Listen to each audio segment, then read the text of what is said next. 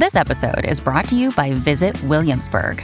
In Williamsburg, Virginia, there's never too much of a good thing. Whether you're a foodie, a golfer, a history buff, a shopaholic, an outdoor enthusiast, or a thrill seeker, you'll find what you came for here and more.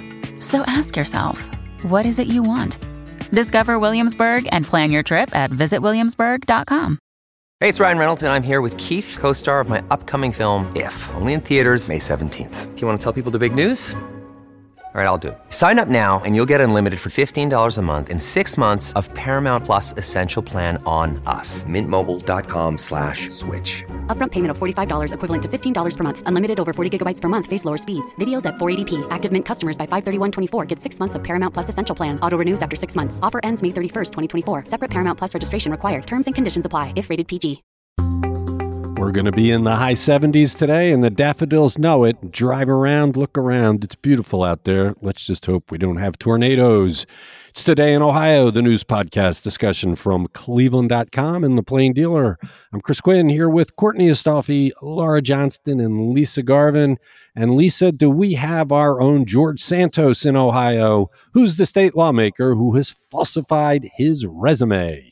I don't know if he rises to the Santos level of trickery, but the Republican from Columbus representing the 10th District, David Dobos, claimed to be a graduate of the Massachusetts Institute of Technology on his official and his campaign websites, although it has since been removed from his official page.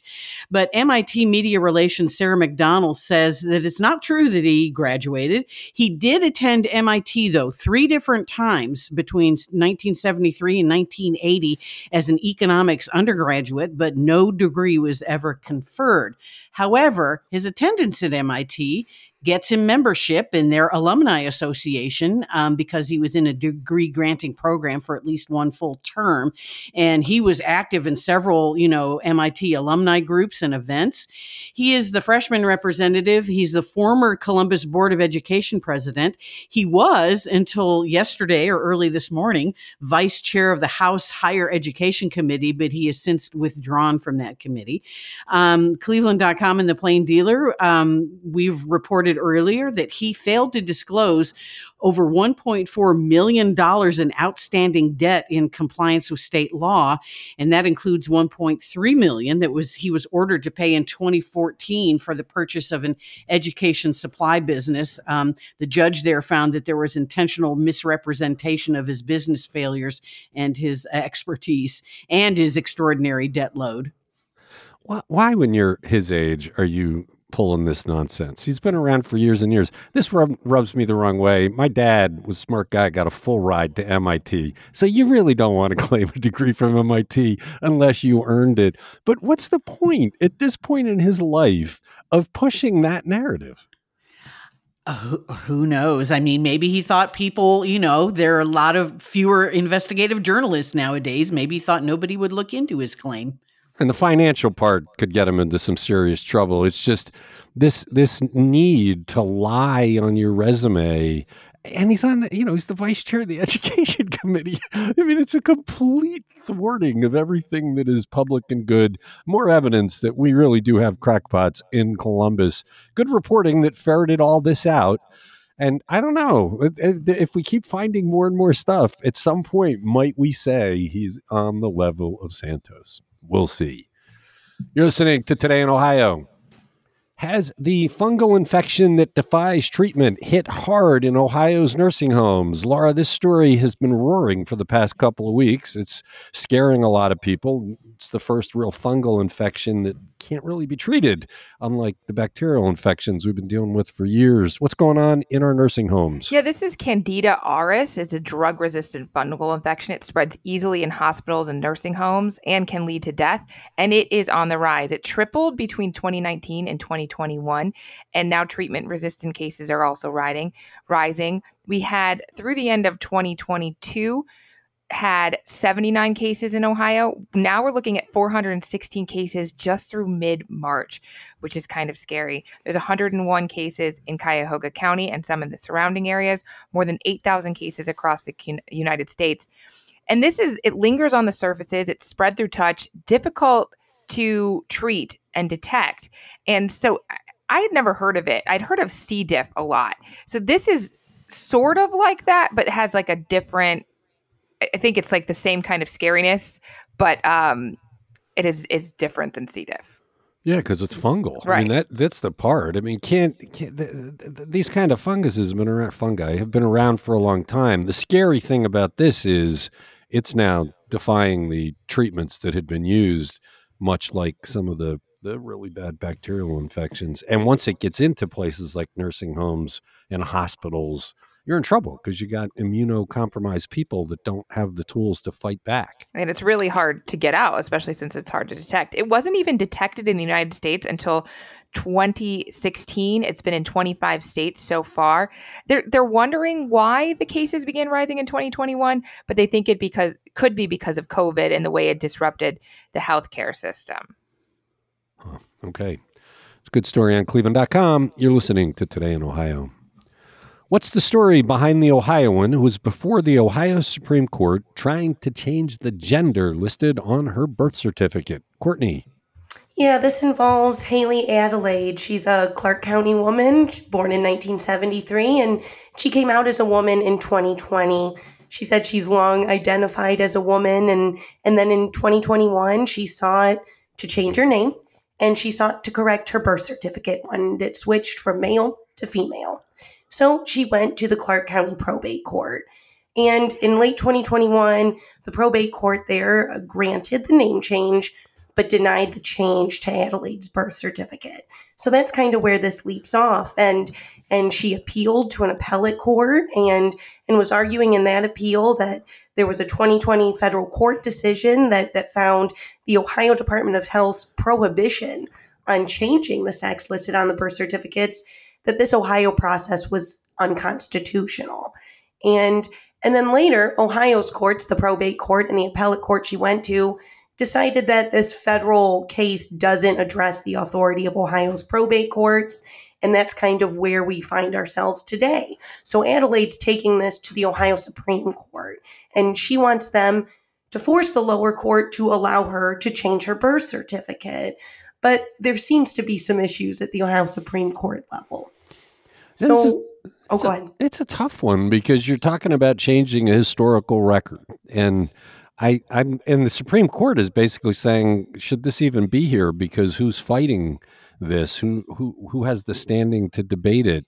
But it's an unusual one. It's one of these that I don't think society would have contemplated 20, 30 years ago. What's the right thing to do?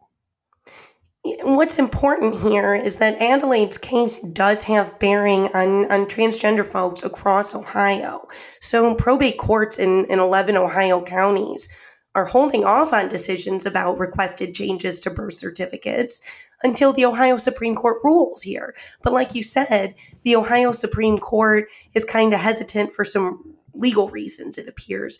Two justices, Pat Fisher and Pat DeWine, are basically saying that they're not sure that there is a case here for them because there's no appellee. There's no parties defending the decisions from the probate court and the appellate court to not allow her to change her birth certificate.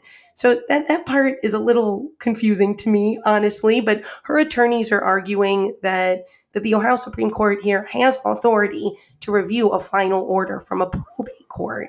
And we also heard the two of the justices yesterday, DeWine specifically, talk about, whether this should be something that should be decided by the legislature. We know that Ohio's legislature's pretty anti-trans, so I doubt that there's a remedy there.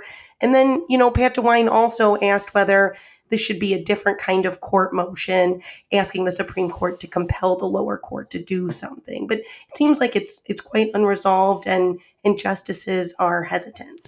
You probably can't answer this, but I wonder if there's any kind of mechanism in Ohio law for altering a birth certificate. If, for instance, after a baby is born, a few years pass, and DNA testing shows that the father listed is not the father and it's somebody else, can you go back and change a birth certificate to relist the father? Do you have to go to a court to do that? Is it then an amended birth certificate and marked as such?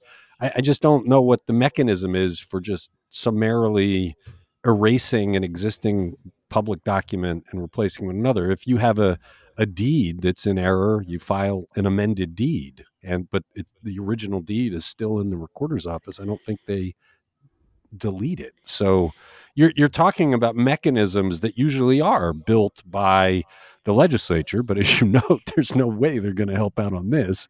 So it's a tough one. I don't know what the Supreme Court's path is. Well, and it's an interesting conundrum because as you say, you're changing a historical record, and people who are transgendered, say that their old name is their dead name. And so, they don't want to be called by that name anymore. But I wonder if they should have like a rebirth certificate or some sort of other legal means that doesn't change the original, because a transgendered woman still has an X and Y chromosome. They still do, so. Yeah, I mean, I would think that the legislature, if they wanted to help out, would set up a process by which you could get a new birth certificate, right? Maybe labeled as such. Because otherwise you're demeaning transgender people, you're refusing to be welcoming. They're already feeling like society is trying to squeeze them. But the courts don't generally set that kind of policy. That's why we elect lawmakers.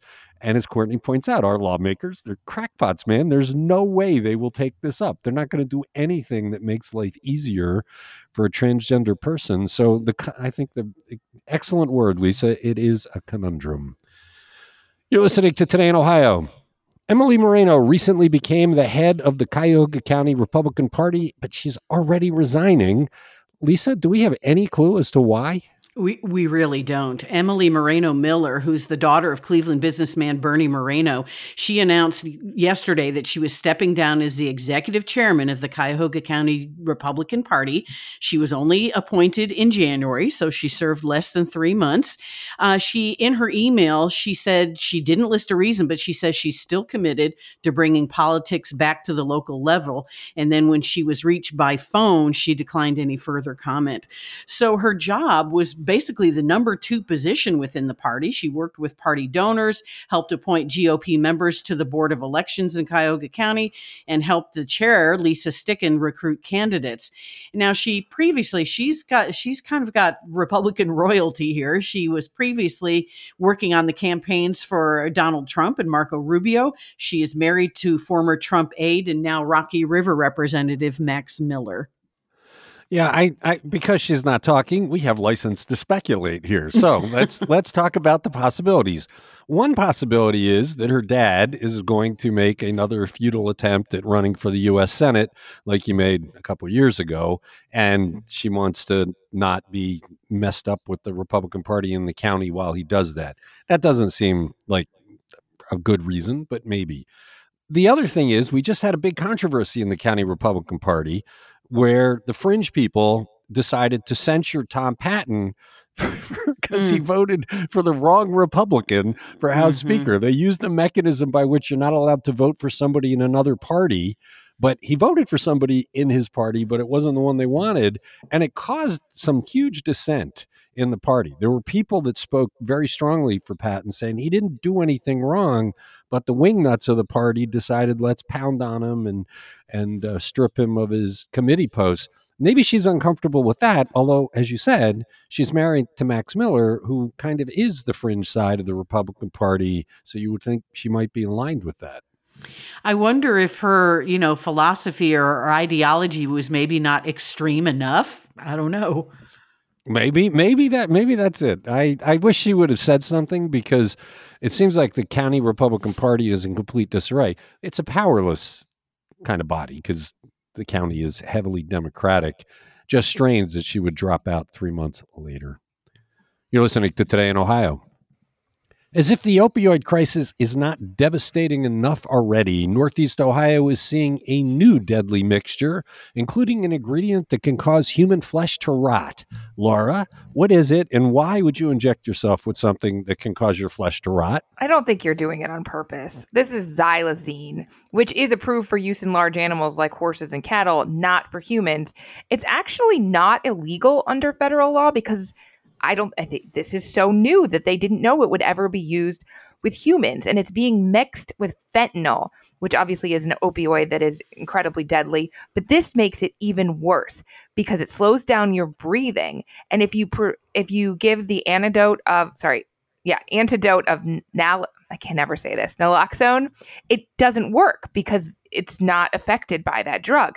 So it's people taking like some kind of street opioids and not knowing that this is included in the mixture. And that's what's so horrifying about it.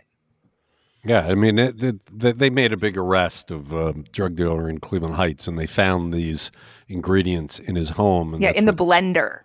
Yeah, right. So it sparked us to do the story. But the detail that hit me is that it can cause your flesh to just rot away. Not even where you inject it; it just goes somewhere and starts attacking. It's so not only do we have the overdose deaths and things, and this is pretty prevalent at this point because the DEA saying that they're in their lab, they detected it in 23% of the powder fentanyl it sees and 7% of the fentanyl pills. That's a pretty high percentage that you have no idea it's there. 18 people died from the mixture in 2022. That was up from 15 in 2021. With how deadly this seems, I'm surprised it's not higher. Adam Freese wrote a story about it. It's on cleveland.com. Check it out. You're listening to Today in Ohio.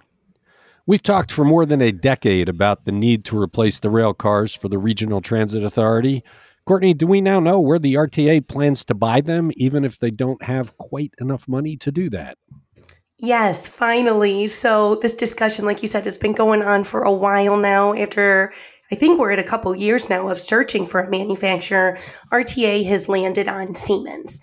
And they're a big rail car manufacturer. They're a big company. I don't think there's really a huge surprise there that RTA is going with them. But now we have the initial steps of actually moving towards getting some new cars in Cleveland, which we know are desperately needed, right? I mean, I think I remember at my first RTA meeting in 2019, they were talking about how the Red Line rail cars were, by now they're already past their useful life. They should have been replaced within 5 years back then. And so the clock has been ticking louder and louder. So this first step is a good one that RTA's arrived at. There's a total roughly $400 million price tag that RTA would need to replace its rail cars system-wide across blue, green, waterfront, and red lines.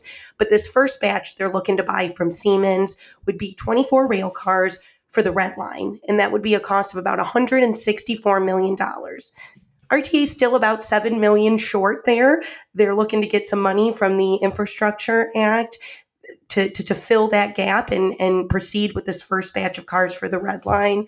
But RTA knows this is going to be a process of piecing together funding over the years to come to buy these cars in batches. And these cars do have some notable differences from the ones we have now. First of all, they're going to be able to run on both lines. The red line's heavy rail, the blue and green lines are light rail. These cars will be a unified fleet that can operate on both. RTA sees that as a cost savings mechanism and the ability to do more with their transit routes. But at the same time, these new cars are going to be sleeker, plastic seats for easier cleaning, bike racks, ice cutting technology on the front end to deal with Cleveland winters, better access for folks using wheelchairs, and a bunch of other things like that. But fewer seats. Yes, that is interesting here. The current cars have about 84 seats. The new cars will have 52. RTA saying there's more standing room. I'm curious about why they opted for that. But I mean, if you ride the train, except for like big events downtown, like sports games, a lot of those seats are unfilled. So I guess that's not too crazy to think of. Well, maybe this gives them a greater capacity for those big events with that many more people standing and clearing up some room. It was just an interesting reducing the seating capacity. Look, if you go back to when they first started talking about the need for these, and they started talking about dates for when the existing cars would pass the date of their useful life, it's years ago. I mean, these trains should be rotted off the tracks according to what they were saying 10 and 15 years ago. This is pretty pressing. And for anybody that believes in public transportation, this has to happen now. They've got to get this on track. Ha ha ha. So interesting that they know where they're coming from. What's odd is they said the trains aren't designed yet, that this starts a process of getting the trains designed.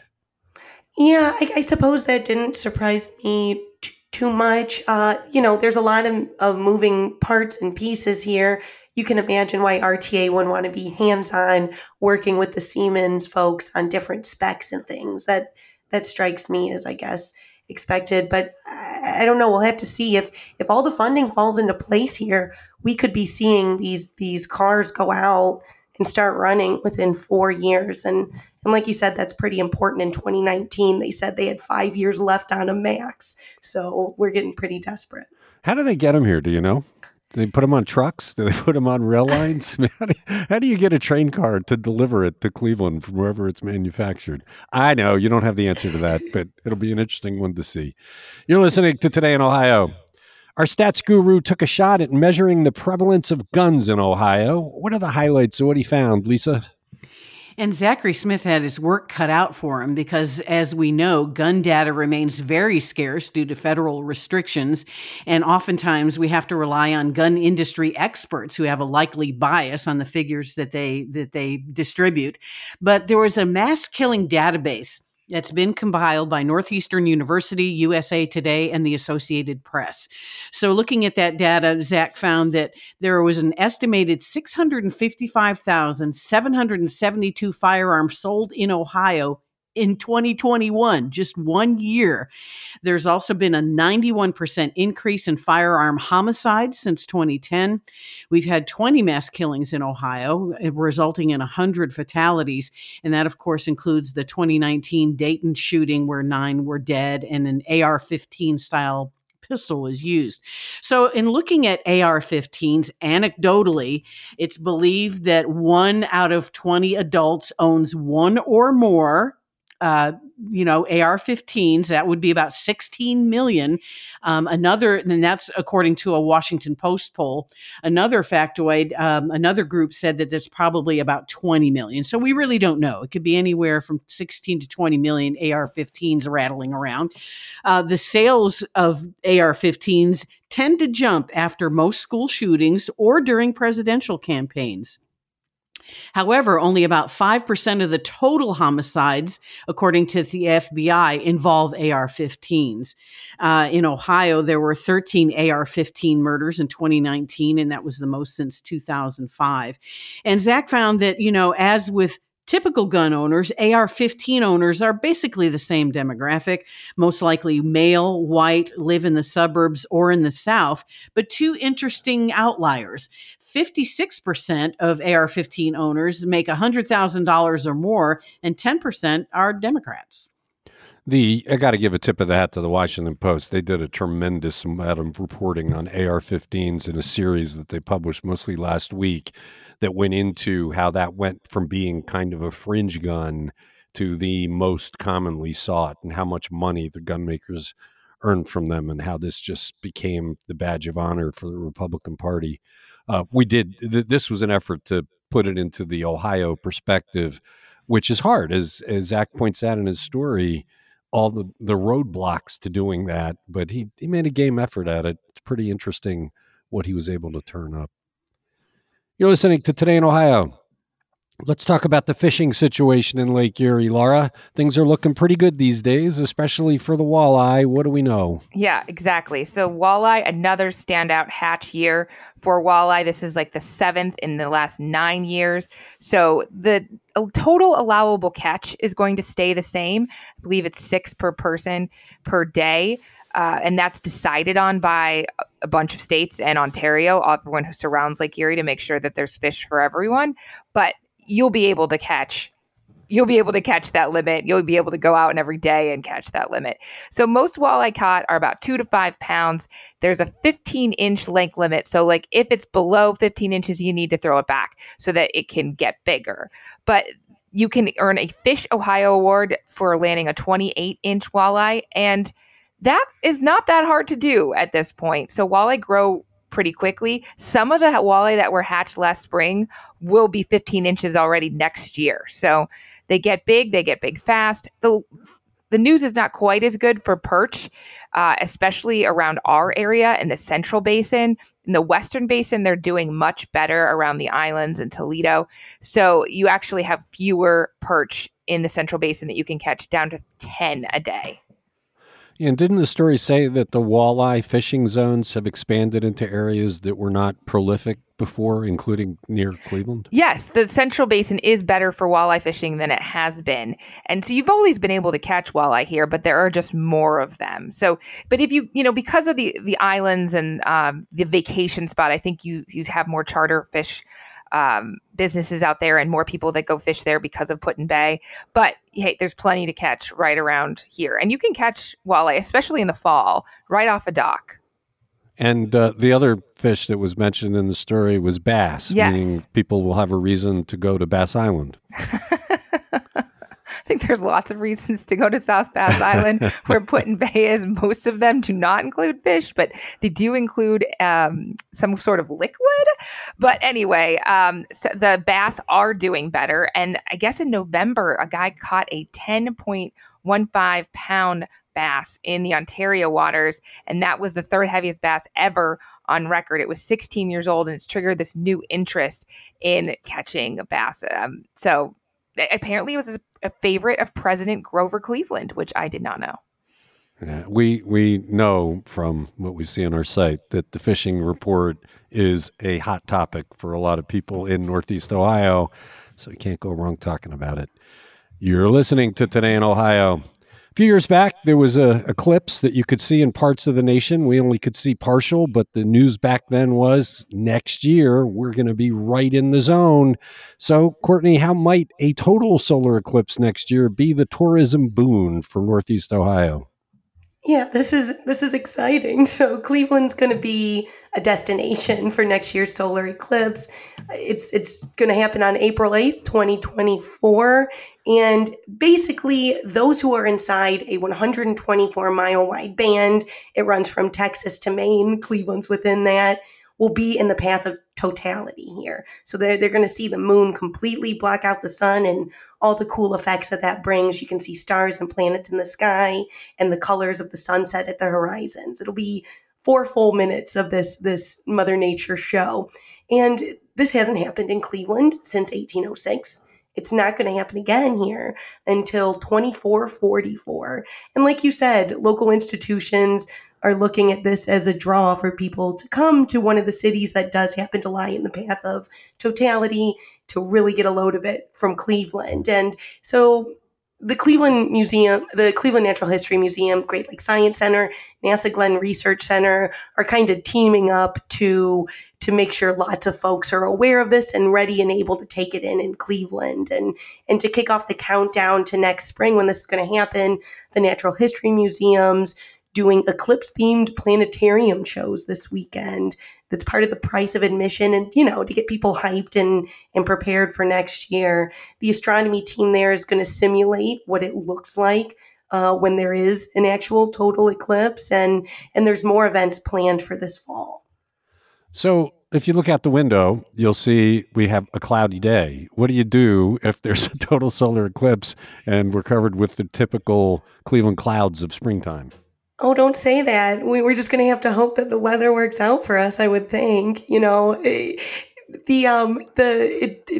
you said, it's going to be hopefully a tourism draw. So hopefully those folks aren't disappointed when they get here by the clouds. Yeah, I'm excited about it. I might take the day off just so I can shoot pictures of it, because this might be the last time in my lifetime that I get to see one. And it is a very cool thing. I'm sure Dave Pekowitz, our photographer, will publish a story closer to the time about how you can do this. And I still have my super cool sunglasses from last time. Yeah, I actually bought a 5-pack of solar glasses like a month ago because as the eclipse approached, you couldn't find them anywhere.